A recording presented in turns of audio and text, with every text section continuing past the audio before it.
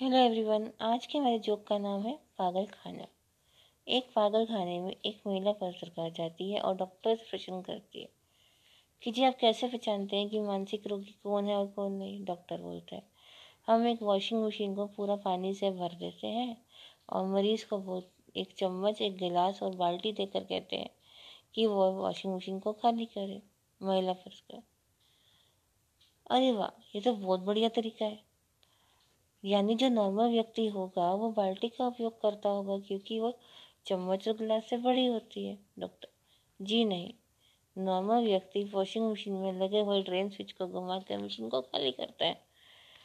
आप 39 नंबर के बेड पर जाइए ताकि हम आपकी पूरी जांच कर सकें। Thank you.